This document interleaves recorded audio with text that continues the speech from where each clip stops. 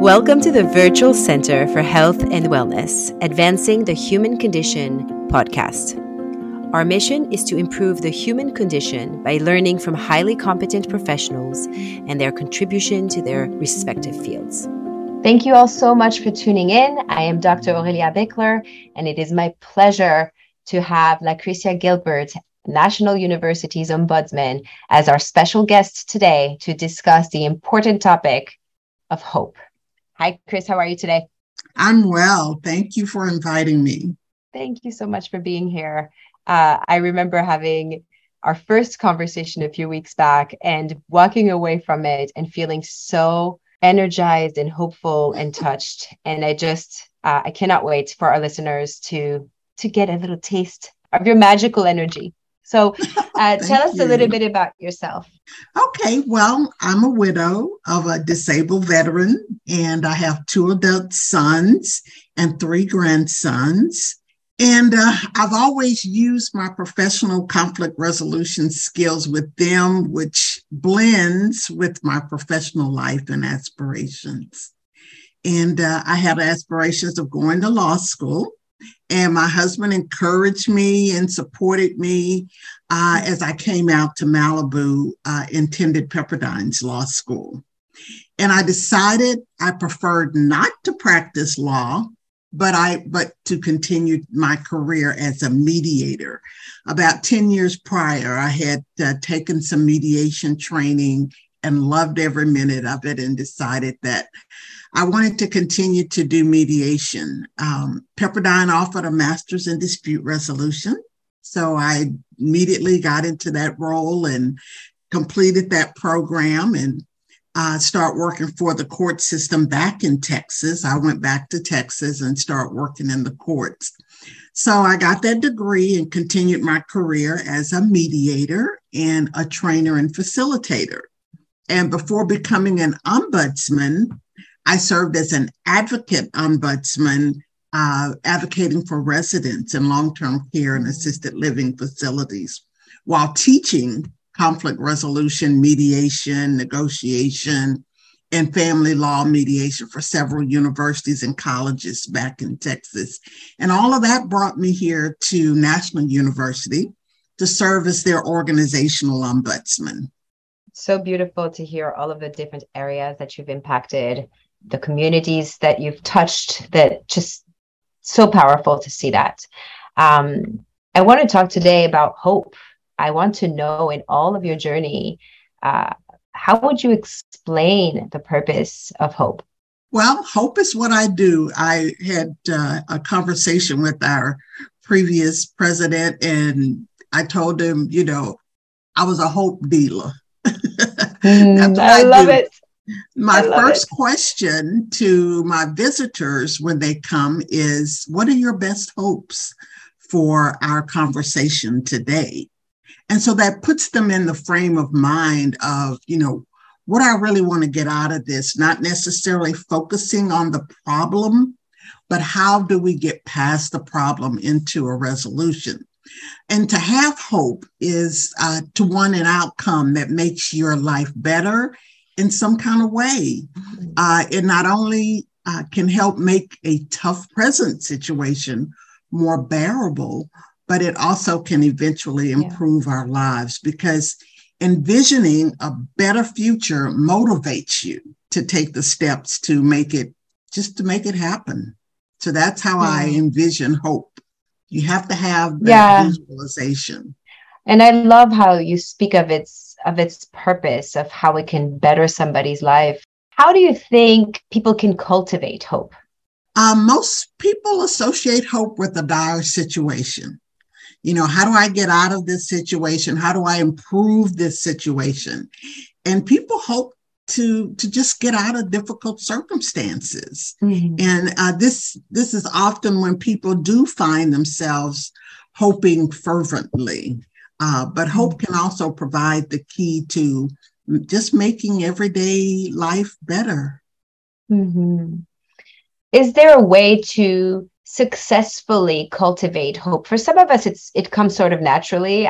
When I see you, and I don't know if it's a natural thing for you, but when I talk to you, I feel like you you are hope. Like you said, you're a hope dealer, but you represent hope. And so my assumption, which might not be fair to do, but my assumption is that this is something that comes naturally to you.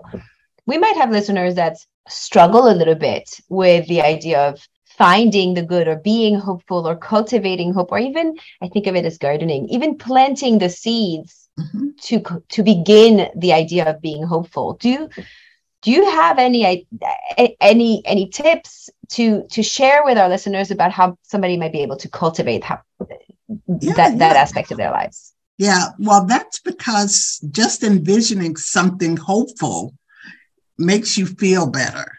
And if you remember in our childhood, we envision that, riding a new bike, for example, it gives us that moment of happiness, and it could make the present difficulty much better, easier to bear. When you tell your kids, well, if you stop crying or if you stop doing this, I'll give you this. And so they're hoping that by getting that calming effect or that item that helps them calm down, they feel more hopeful about their situation. And an example of that is reported by the American Psychological Association. That's children who grew up in poverty, but became successful later in life, all had one thing in common, and that was hope. Hope to get out of that situation, hope to have a better life for themselves and maybe for their families. And Dr. Valerie Mahomes, who worked on this research, looking at children in poverty and how they got out and bettered themselves, said that hope involves planning and motivation and determination to get what one hopes for. Try to get them to think about what's your next step. What's the first thing to making that happen? What would you like to see? Ultimately, what would you like to see happen? And that motivates them to have that determination to move forward. Yeah. I don't know if I'm internalizing it correctly, but the way that I hear that is focus is really identifying sort of an end result or an item or something that resonates with us, and really focusing on what that might look like. Would that be a fair way to describe how hope sort of translates? Yeah, if you really think back to your life and your childhood, you feel the most hopeful when you start to envision something better happening, something coming along, maybe not right now, but somewhere down the line that could happen. So are there things that we might be able to do when we feel absolutely hopeless? I mean, I think many of us can relate to moments in life that have just knocked us out. And it's really hard to see the light at the end of the tunnel, or to even know that there is one. What do we do when we feel that low? Yeah. In a way, having hope links our past to our present and then to the future. Do you look at it that way? You have a vision for what you hope will happen. And whether it does or not, just envisioning it can make you feel better. And if it's something you can envision, or something that's out of your control, then just having that hope that it will happen, manifest and come to fruition for you.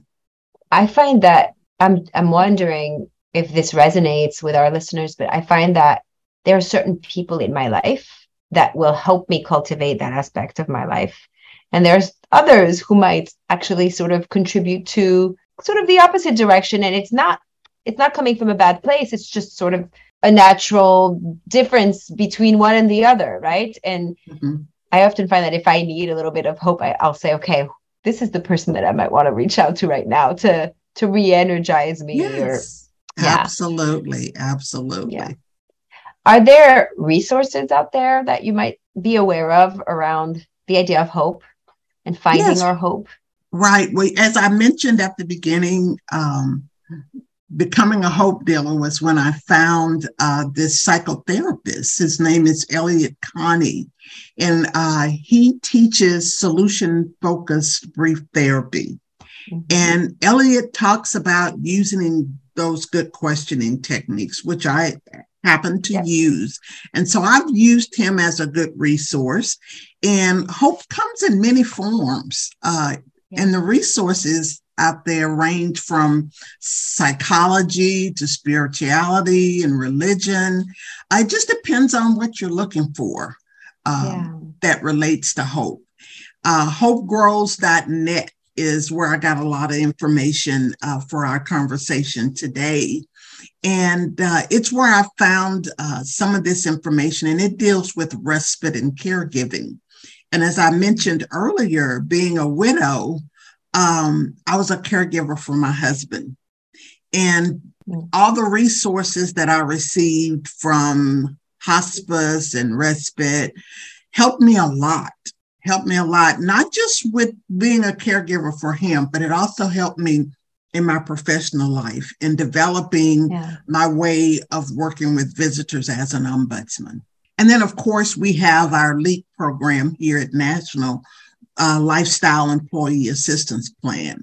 They've got all kinds of things. And quite naturally, your office, I think, is a great resource as well for people to seek out finding that hope.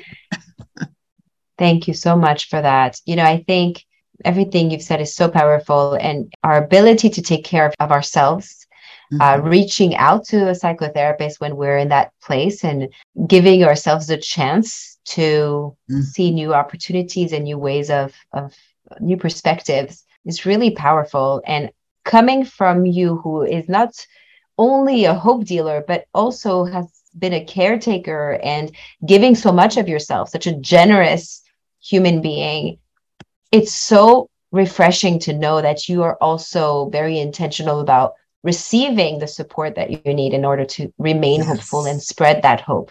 I love that so much. I want to thank you so much for being here today. Is there anything else that you'd like to share with our listeners? No, I just appreciate you inviting me here today. And I love sharing what I do. And if anybody needs just a safe and brave place to land and talk about any situation, whether it's deals with work or with academics, anything, they can definitely reach out to me. Thank you so much, Chris. Thank you all so much for listening and tuning in. We hope that you insert hope into your life every day, even just a little bit, can translate into a much larger impact and a more hopeful tomorrow. Stay tuned for our next podcast. Until then, breathe intentionally, laugh wholeheartedly, connect within and towards people who inspire you and who bring you joy.